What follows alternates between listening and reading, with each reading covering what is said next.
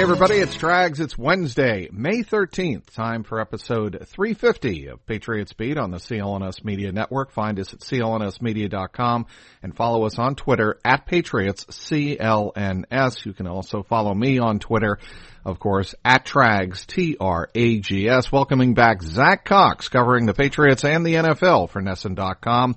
Follow him on Twitter at Zach Cox Nesson, that is ZACKCOXNESN, all one word. What's up? How's my favorite bearded buddy, according to the newest Patriot linebacker, Brandon Copeland? How you doing? How's that beard hanging in? The beard is getting a little out of hand at this point. It's been going since the start of this whole quarantine, with a couple little mini trims, but yeah, it might be time for a restart. I was hoping to leave it until we're kind of allowed to go back into the world, but I think if we get to that point, I might start looking like Tom Hanks in Castaway. So might be time for a trim. Yeah, for those who don't know, Brandon Copeland during his conference call on Friday with Patriots reporters gave a shout out to Zach Cox because we were on a video chat, and I thought that was very impressive that he noted that. I appreciated it. All right, let's get to the business that everybody is tuning into this wonderful podcast to hear from Zach Cox about, and that is Patriots news. I'm going to start with Tom Brady and Josh McDaniels. Tom Brady had some issues with one veteran football scribe, Gary Myers, a story that the breakup between the Patriots and Tom Brady was more than just Tom Brady not getting along with Bill Belichick. Gary Myers asserted on Monday that there was an underreported part of the Brady departure. That is his worsening relationship with one Josh McDaniels. I found it interesting for this simple reason. Tom Brady, in terms of the reporters that he trusts, Gary Myers has to be near the top or at the top of that list because Tom Brady does not welcome reporters into their car for hour-long conversations on a book that they're writing like he did with Gary Myers. What do you think, Zach? Yeah, that's definitely a good point, the fact that they do have that prior relationship, but it was also just interesting to see the reaction that Tom Brady had to this coming out on Instagram and calling it nonsense and saying asking Myers to be more responsible with his reporting. You don't usually see a reaction to by Tom Brady to a report like this. And as we both know, there have been plenty over the last 3-4 years about friction between Tom Brady and whoever in the Patriots organization. It's rare that we'll see him come out immediately and sort of go on the offensive and refute a report like this. So that was telling to me. And the fact that both Tom Brady and Josh McDaniels have always been overwhelmingly complimentary of each other. They've been great friends for a long time. I'm sure there was probably a point where Brady was frustrated with pretty much everything about the Patriots last season, especially the offense. But I don't know, with seeing how vehemently Tom Brady denied this, it makes me think that it might have been less of a deal than Gary Myers was letting on. Okay, I'm going to give you the cynical side, the skeptical side from my point of view. Given Tom Brady's reaction, and as you noted, Zach, how quickly he was to react to it, I'm going to suggest that maybe, just maybe, Tom Brady might have intimated something to Gary that, yeah, there was more than just Bill Belichick going on, that he didn't always see eye to eye with Josh McDaniels. And Gary pushed him and pushed him and pushed him. And then Tom said something, and Gary was like, well, is that on the record? And he's like, well, yeah, and Tom laughs and doesn't answer whether or not it's on the record. And you follow where I'm going with all of this, right? Yeah, that's a very possible situation, for sure. Something where the responsible reporting, quote unquote, wasn't that he was reporting something that was not true. It was reporting something that he was told, but told that he wasn't allowed to share, or wasn't explicitly told that he was allowed to share. I could definitely see that also being another potential outcome of this. But I don't know, just with how quickly he denied it and how quickly he wanted to. Maybe he just wants Josh McDaniels to think that they still have a good relationship when they don't. Doesn't want him to maybe know that he had some kind of anger or displeasure towards McDaniels last year. I guess that is possible. I just took the non-cynical route when I first looked at this, just seeing how different Tom Brady's reaction was to this compared to everything else that's kind of been reported about him over the last couple of years, including the reports on his relationship with Bill Belichick, which he never came out and said, "Oh no, that's not true at all. It's not true at all." So it's just interesting to see the way he responded to this. Yeah, and did you listen to Gary Myers' explanation on Tuesday?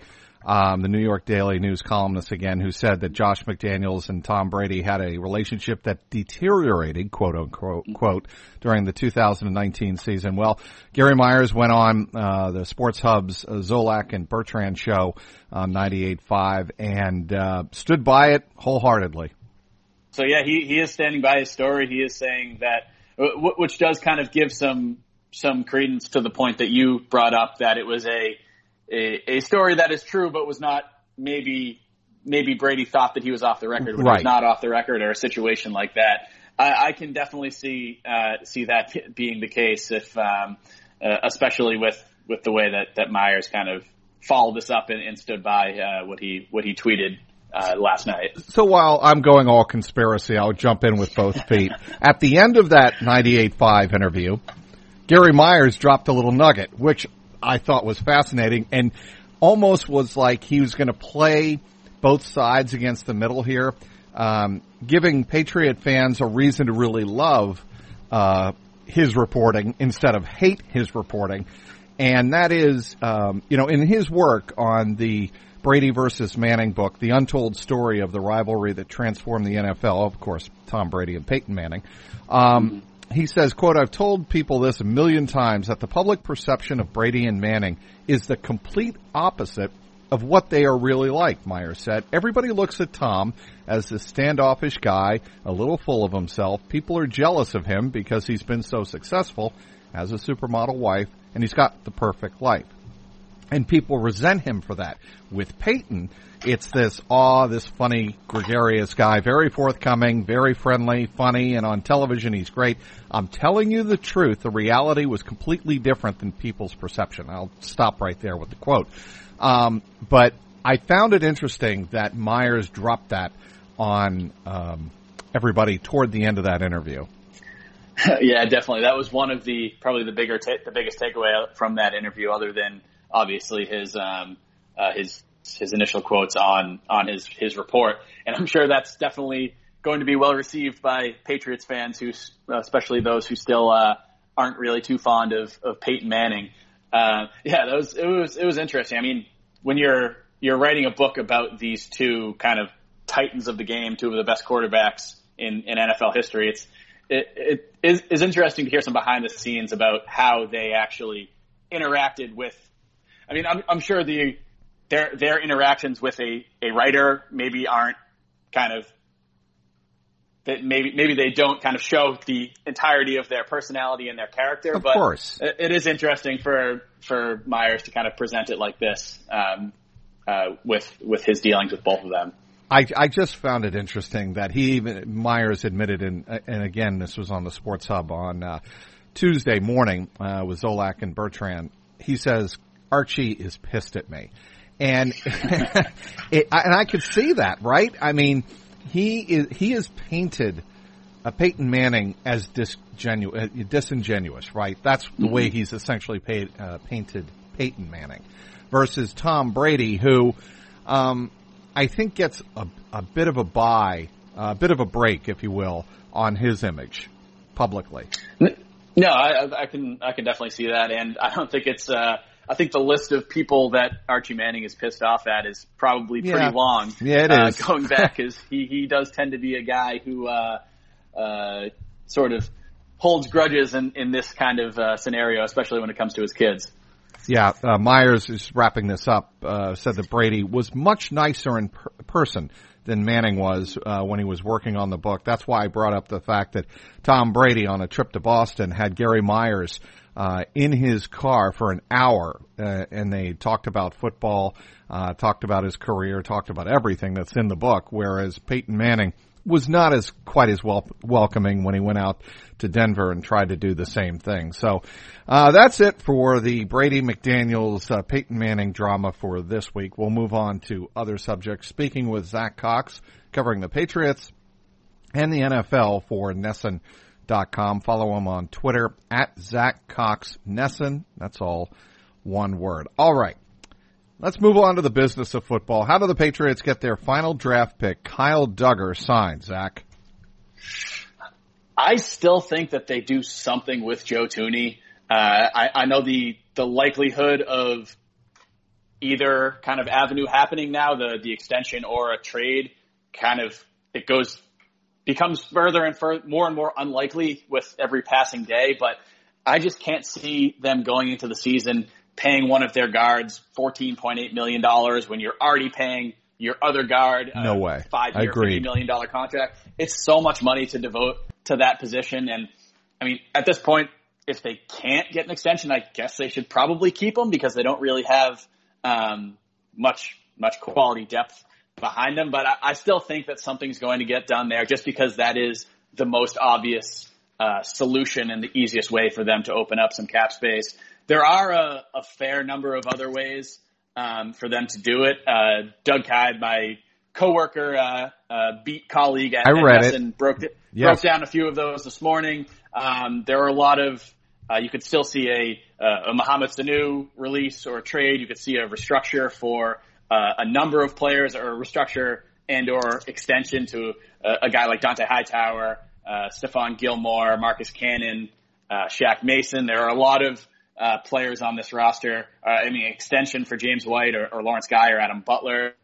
They could cut Jermaine Illuminor, which might be the easiest one, considering that he hardly was able to make it on the field last year. I was a little bit surprised that they even kept him under the restricted free agent tender. So there's a lot of avenues that they can go about here, but they don't just need to open up enough space to sign Kyle Dugger. That's right. That's step one here. Understood. You can't go into an NFL season with zero cap space or with very little cap space because guys are going to get injured. There's going to be a situation where you want to swing a trade. You want to pick up a guy off waivers. You want to grab somebody who was not on your roster and add it to your roster. You need that $4 or $5 million at least in kind of buffer room to get into the season just to prepare for the inevitable roster move. So there will need to be, this isn't going to be as simple as just sort of cutting one of the bottom of the roster type guys. There are going to have to be some, I don't want to say significant moves, but some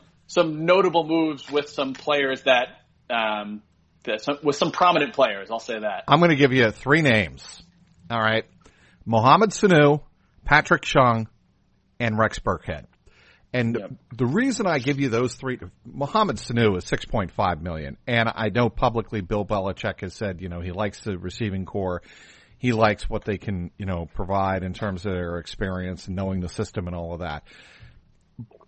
But if you don't think sincerely that the Patriots have a legitimate shot of getting to the Super Bowl, which I don't really think they do, with obviously Jarrett Stidham, we presume, the quarterback going into the 2020 season, then why not make cuts of $6.5 million on Sanu, James White at Rex Burkhead at $2.5 million, and Patrick Chung at $2.9 million.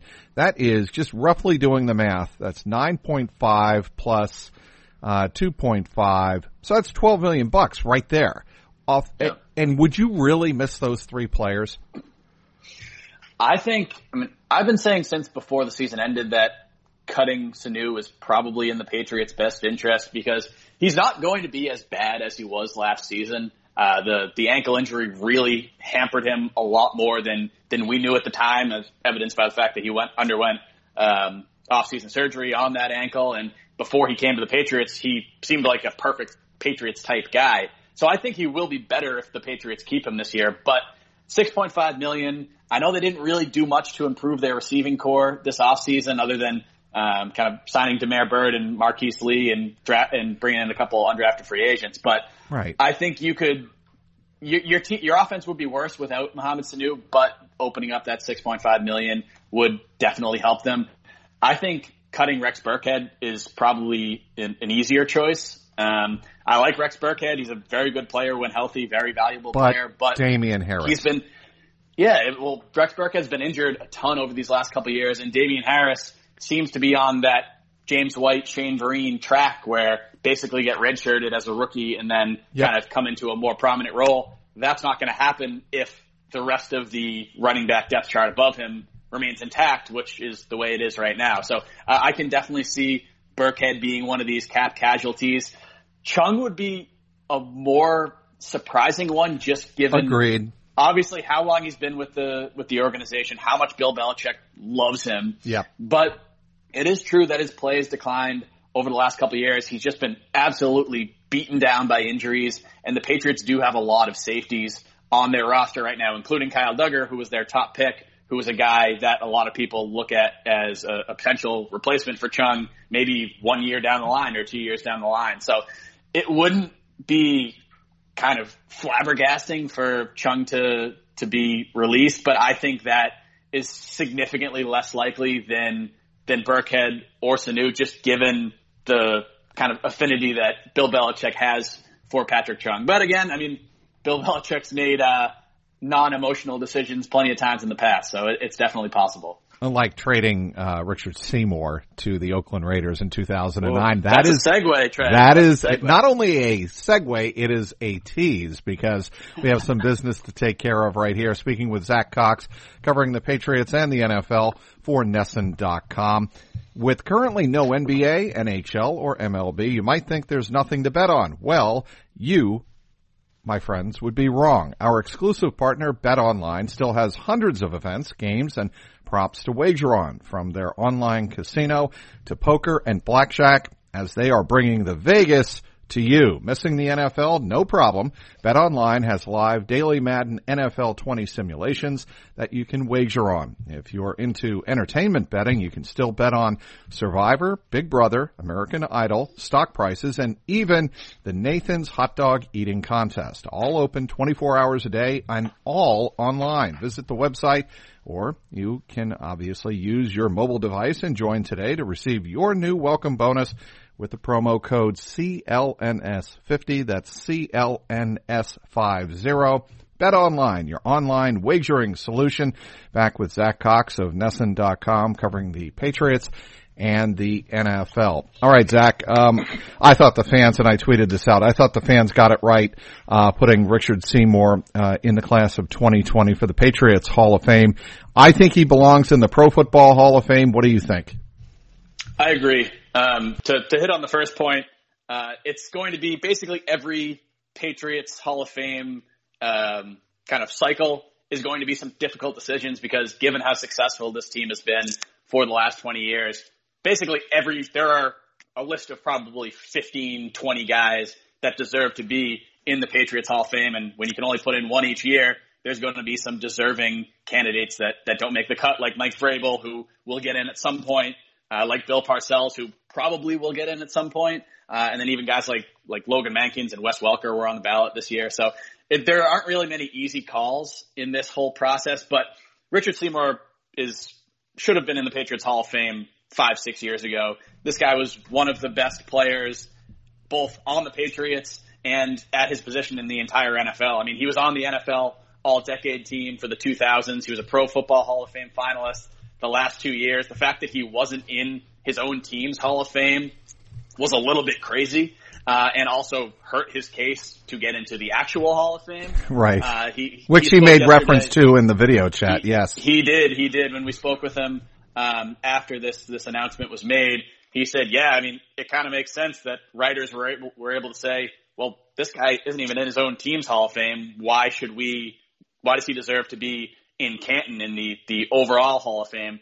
And that makes some sense. Now he does have that kind of feather in his cap, and I do think he will get into the NFL Hall of Fame, and I think he deserves to. It's tough for guys at his position, for defensive tackles, for interior defensive linemen who don't put up kind of a ton of sack production. They don't really fill up the stat sheet. I think Seymour averaged fewer than 5 sacks per season in his NFL career, but that wasn't his game. His game was to just cause havoc in the interior, occupy blockers, clog up those running lanes, and he did that better than almost anybody in the NFL over the course of his career.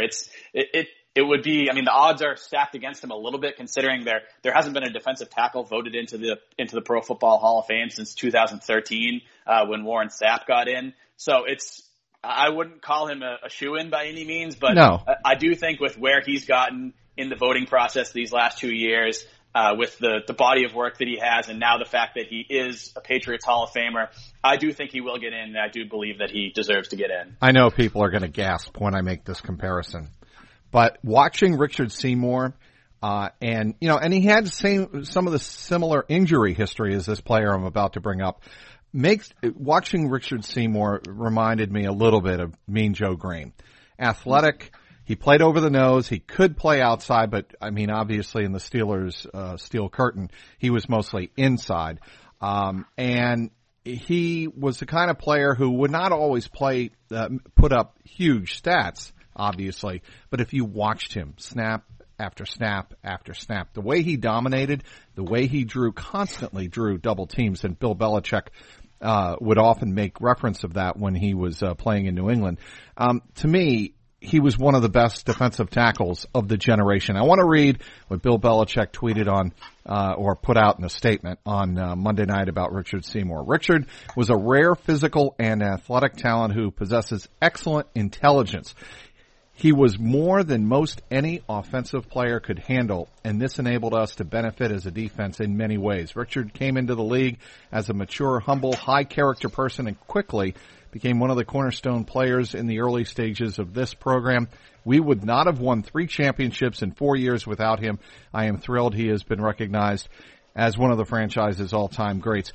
The line that sticks out to me, we would not have won 3 championships in 4 years without him, kind of points to my feeling that he was the linchpin of what the Patriots were trying to do in their transition to a 3-4 defense. Yeah, that's not praise that Bill Belichick throws around lightly. It's very rare that you'll see him kind of offer this level of compliments to a player or a coach or anybody really. It's basically reserved for guys like Tom Brady and Dante Scarnecchia when he retired, kind of legends of the Patriots organization and cornerstones of this dynasty. And he clearly has the utmost respect of Bill Belichick. And I also thought something that was interesting from his video call yesterday was the fact that Richard Seymour said he's talked to a lot of offensive linemen over the years, and he's like, every single one of them respects me. Like, I have the respect of my competitors, of the offensive linemen and the offensive coordinators that I went up against. He's like, yeah, I don't have the numbers, but that wasn't my position. That wasn't my job and my role. My role was to make life extremely difficult for offensive linemen and offensive coordinators, and that's exactly what I did. So it just shows how the way that he kind of measures his success and measured what he was able to do over the course of his career. And I think that's how you kind of have to look at a player like this, who you can't just look at the stat sheet and say, oh man, this guy was a beast. Look he had 15 sacks this season. You got to go a little bit deeper on it. And I think that Richard Seymour, there aren't many defensive tackles in the last 20 years that compared to what he was able to do. And for those who love the conspiracy theories about how Belichick, kicks veterans out the door and veterans are bitter.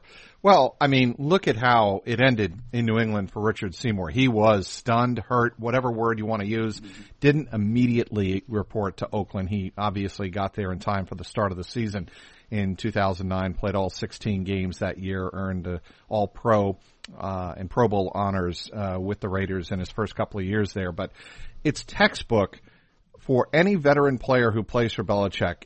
You can be upset and you can be frustrated with the financial ramifications of playing in New England, playing, in the NFL. But as long as you don't burn bridges, Belichick will have your back even when you leave.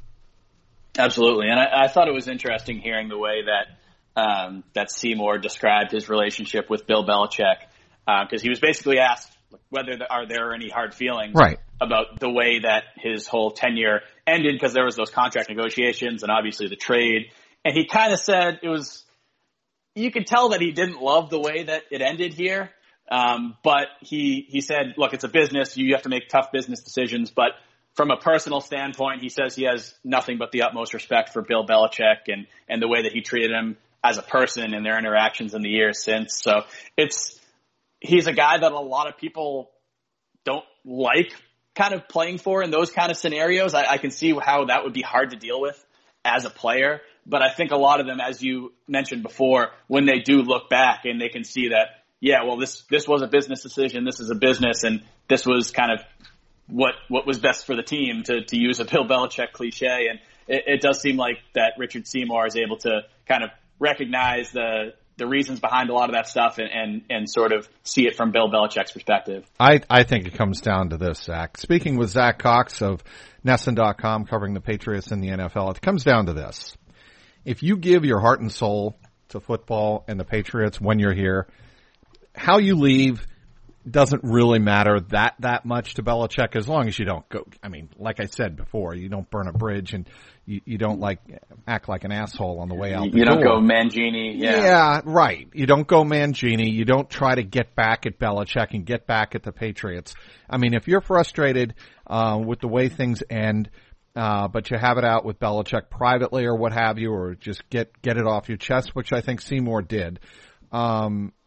And if you give your heart and soul when you're here, and Belichick will notice that, and I think he will give you cut you some slack. Absolutely. As I told you on Twitter, I'm finally doing something about my weight and my health. I found a solution for weight loss, and it's Awaken 180.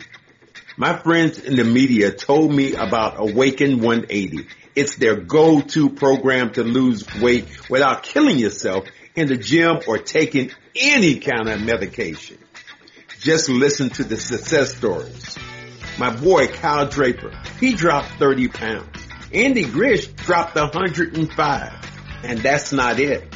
Scott Zolak, Steve Logan, Dan Reeves, Dr. Laura Carmen, and add Cedric Maxwell to the list.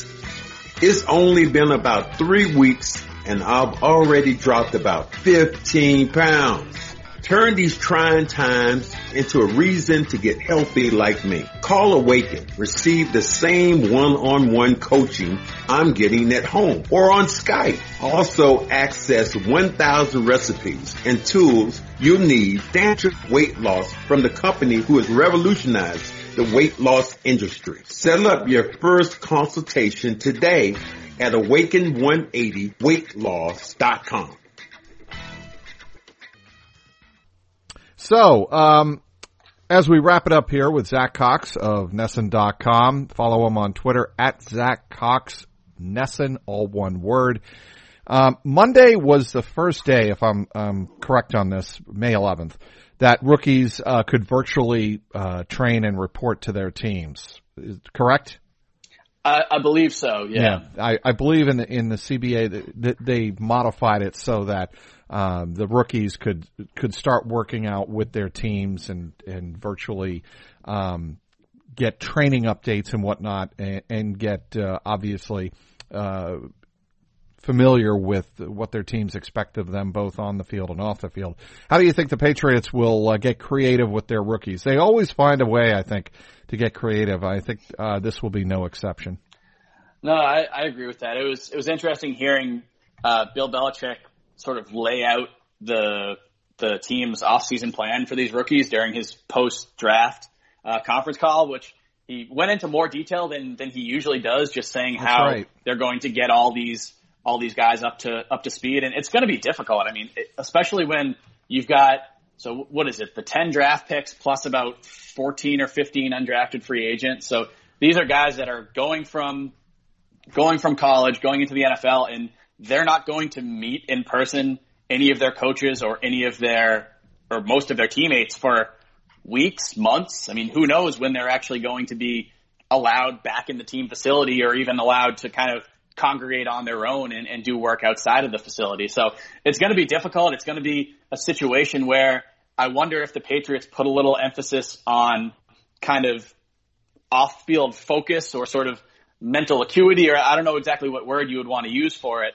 It was interesting to me that they, a lot of their undrafted guys, or not a lot, but 4 or 5 of them were players with some off-the-field issues in college, with some type of team suspensions or some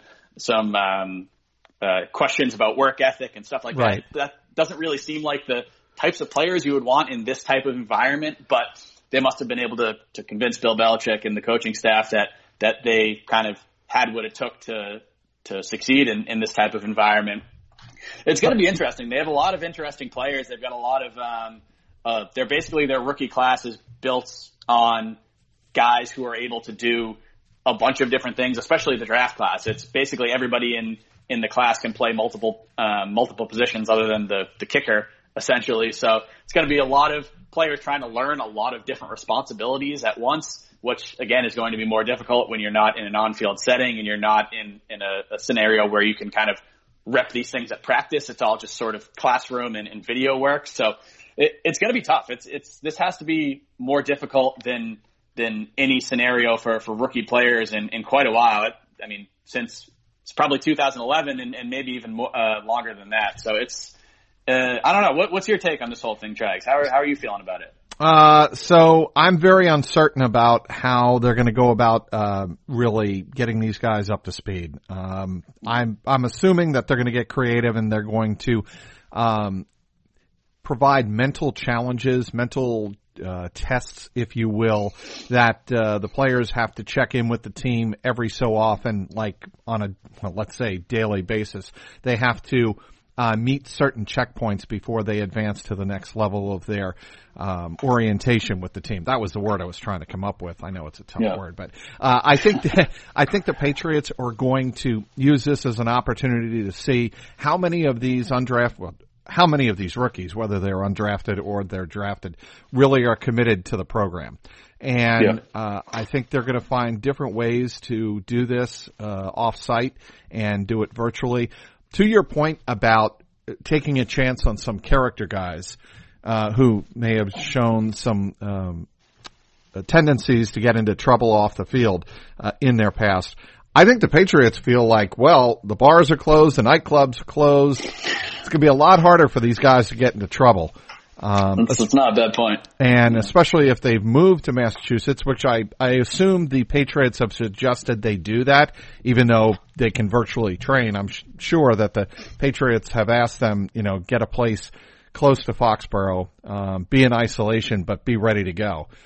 Because I think it will be within probably 4 to 6 weeks when, facilities open for real and teams can start having at least workouts and orientation with the team in person. So I think it's going to be interesting. I am curious to see whether or not J'Mar Smith makes this team, like as a practice squad quarterback, or Brian Lewerke does. Yeah, I like a lot of what I've seen from J'Mar Smith on film. It's a little strange that he didn't really get any sort of buzz during the pre-draft process. He definitely has some flaws, as you would expect from anybody that went undrafted, but he's got a little bit of a poor man's Jordan Love kind of vibe going on with some of what he's able to do on the field. Has some mobility as well. I think he's a much more exciting prospect than Brian Lewerke, who looked pretty poor at Michigan State the last couple of years. Pedestrian would be the word. Pedestrian is a very good word for it. It'll be interesting to see if either of them is able to do enough to actually make this team. I would assume they'll keep at least one around as a practice squad player, or at least attempt to, assuming he passes through waivers. But it's going to be difficult for these guys, especially at the quarterback position. I mean, you're not going to have any of the spring reps to prove what you can do for this team. People or players outside of the roster bubble, it's going to be very difficult for them, because you've watched these OTAs and mini camps before. It feels like every time we come out of mini camp saying, "Oh man, that kid JC Jackson, he's he's got something. He's a guy to watch this summer. I think he's already kind of he's catching our eye here. You're not going to have that this year. Those players are going to have to kind of condense all of those impressive practice reps into training camp in the preseason. So it makes it a little bit more difficult for sure for these undrafted type guys to prove that they deserve a spot over a more established player or over a draft pick when they don't have quite as much on-field time to prove themselves. So I forgot to ask you something. And yes. So we're going to have one more subject here. Give me one reason why Cam Newton will be a New England Patriot in the fall and one reason he won't be. That's a tough one. I know that's off the cuff. I don't think he will be a Patriot in the fall. I guess if a quarterback who was once an NFL MVP and has been passably good within the last couple of years, if it comes down to the season and he's willing to sign for the veteran minimum, maybe you take a shot on him if he's so cheap and still has some upside. But I don't know. I just feel like if they had any interest in Cam Newton, they would have shown interest in Cam Newton at some point. And according to all the reports, they just haven't. They haven't been interested in bringing in a guy like that. And it just seems like with the way that they've constructed their entire roster this offseason, only going out and getting Brian Hoyer and then those two undrafted rookies that we mentioned earlier, it just seems like they're not interested in having either a big name free agent or kind of a highly touted draft pick in there. I think they like Jarrett Stidham. I think they like Brian Hoyer as the insurance policy / kind of sage backup. And I think they took a shot on these two undrafted rookies to see what they got. I mean, I don't know. It would be a kind of an odd change of strategy, I think, at this point, if they went out and signed Cam Newton before training camp after what they've done over the last couple months. I don't know. I can't see it happening. Maybe he gets so cheap that Bill Belichick says, sure, why not? Let's take a shot on him. But I don't know. I would be surprised if Cam Newton winds up a Patriot before the season starts. I would too. It's just that I think if we weren't dealing with the pandemic, I think one of the biggest stories in all of sports would be what happened to Cam Newton. Absolutely. And I think if we weren't dealing with the pandemic, Cam Newton would have signed somewhere by this point. Because I think a big portion of it was that no team has been able to bring him in and work him out and have their doctors examine him. And because this is a guy that's dealt with some pretty significant injuries over the last couple of years, both the foot and the shoulder. Nobody really knows where he's at health-wise, where he's at kind of mobility-wise, what he can do at this point. And the fact that no teams have been able to, quote-unquote, get hands on him, then I think teams are a little bit scared off about what kind of player they might be getting from an injury standpoint. So I think if this was a normal offseason, I think Cam Newton would have gotten $7 million contract somewhere, assuming that he worked out for a team and checked out medically. But at this point, it's just taken a lot longer, and it's kind of, I don't know where he's going to end up. I have no idea. I mean, there are no obvious. I mean, maybe he goes to the Jaguars, but I don't know. There aren't many obvious kind of quarterback landing spots anymore, especially for a high-profile guy like Cam that might not be willing to go the Andy Dalton route and just say, hey, I'm coming in as the unquestioned backup, and then I'll try it again next year. I don't know. It's fascinating. It is, and I'm 50-50 on whether or not Cam even signs with anybody before opening day 2020, whenever that is. And one more question, Zach. I'm really taxing you quite a bit today. I appreciate it. I got nothing better to do, so I'm more than happy. Yes or no, we have fans in the stands for at least some NFL opening day games in September? No, I don't think so. I wouldn't be surprised if there are no fans in the stands the entire season, honestly. I think if I had to make a prediction, there are no fans in the stands to start the year, maybe for the first month or two. Then they try to implement some socially distanced fan policies. I don't think that works. I just don't know how that's going to work. I mean, even if you have fans sitting 6 feet away from each other, they're still in the same concourse. No. They're still kind of going through the same ticket turnstiles. Right. I don't know. I just don't know how you can do it safely. So I wouldn't be surprised if they just say, hey, we're not having fans this season. It's not worth the risk. It's not worth the ticket revenue of 1,500 fans to risk the fact that somebody might be getting sick at an NFL stadium and then potentially spreading that to a stadium staff who could spread it to a member of the team or the coaching staff. There's just too many dangers and too many variables. For me, I would be stunned if there are fans in the stands to start the season. Well, there's a way around that, and that is by adding a coronavirus addition to the back of your ticket stub license, saying that you waive all rights to come after the league or the team because you contracted corona. I mean, the biggest thing sorry to interrupt you though. Yeah. The biggest thing to me is that I think if you're going to a sporting event this September, like early fall, you don't really care that much about your own. You're saying I'm fine with assuming the risk of contracting coronavirus, but you can't really. That person is going to go home and go back to their house and go to the gas station or the supermarket afterwards, and there's a good chance of that person spreading it to somebody else. I don't know. I think if they were just worried about people kind of suing them, I think that would be less of a concern than the kind of than having so many people in these stands and then kind of spiking up another outbreak and having to shut down the entire season again. I don't know. Maybe they'll find a way around it. Maybe they'll find. I really hope they do, workaround. because I got to tell you, Zach. I'm hoping that the curve flattens so much, it's not going to be gone by, let's say, July 4th or mid-July. But if it's so minimal in late July to August, people are going to want to go to games just to say, look, we can't live like this forever. And we accept the risk, but it's whether or not society is going to allow them to do that. And nobody has a crystal ball. I mean, nobody knows how it's going to look in 2 months. Nobody knows how it's going to look in 1 month, for that matter. But I am rooting and hoping that we see some fans at not only NFL games, but all types of events come late this summer, early this fall, because I think that there will be no better cure for the mental outlook of people, the country which has been dealing with this, than seeing fans in the stands at games.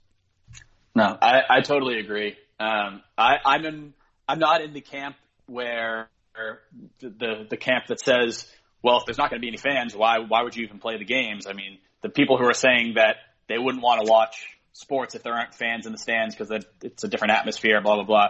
I don't agree with that, but I do think that having fans back in the stands, getting to a point where we can have fans in the stands safely and not risk kind of another blow up of this whole coronavirus thing, that's all that I'm hoping for, man. I would love to get back to something remotely resembling normal at some point this season.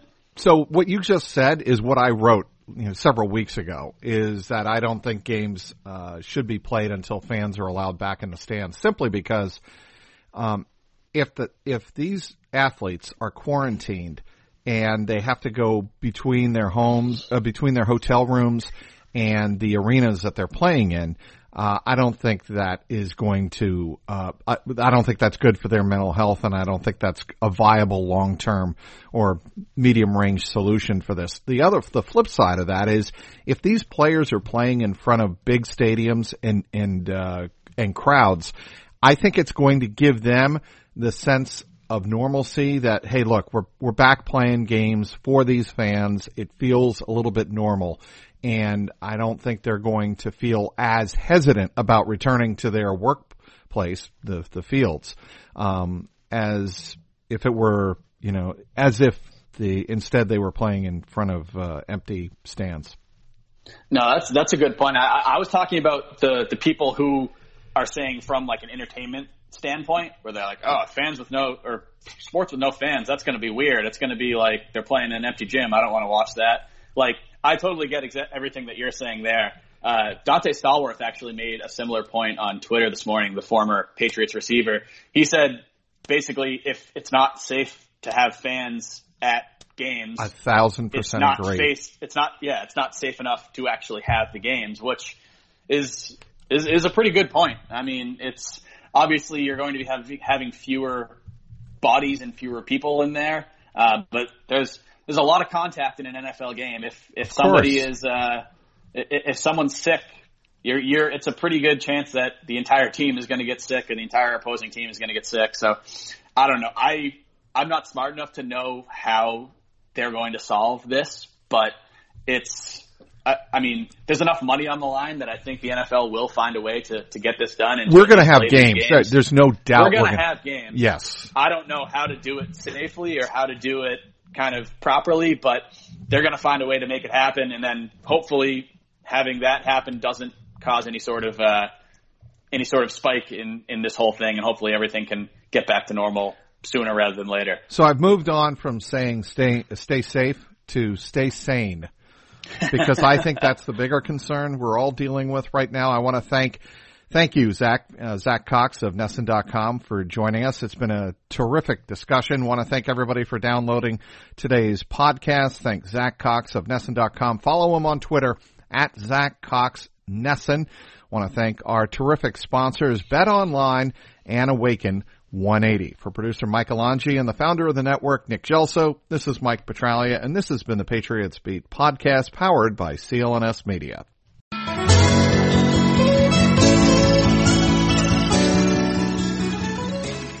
Hello, I'm Dan Lothian, host of the Behind the Media podcast on the CLNS Media Network. Along with Jimmy Young, we dive into the biggest media headlines each week with honest, informed, and sometimes irreverent perspectives. It's not all serious. We deliver information and entertainment. As we like to say on Behind the Media, we find the interesting in media so you don't have to go searching for it. Listen to our podcast and get prepped for the next trip to the water cooler. Subscribe to Behind the Media wherever you get your podcast, or find us on www.clnsmedia.com.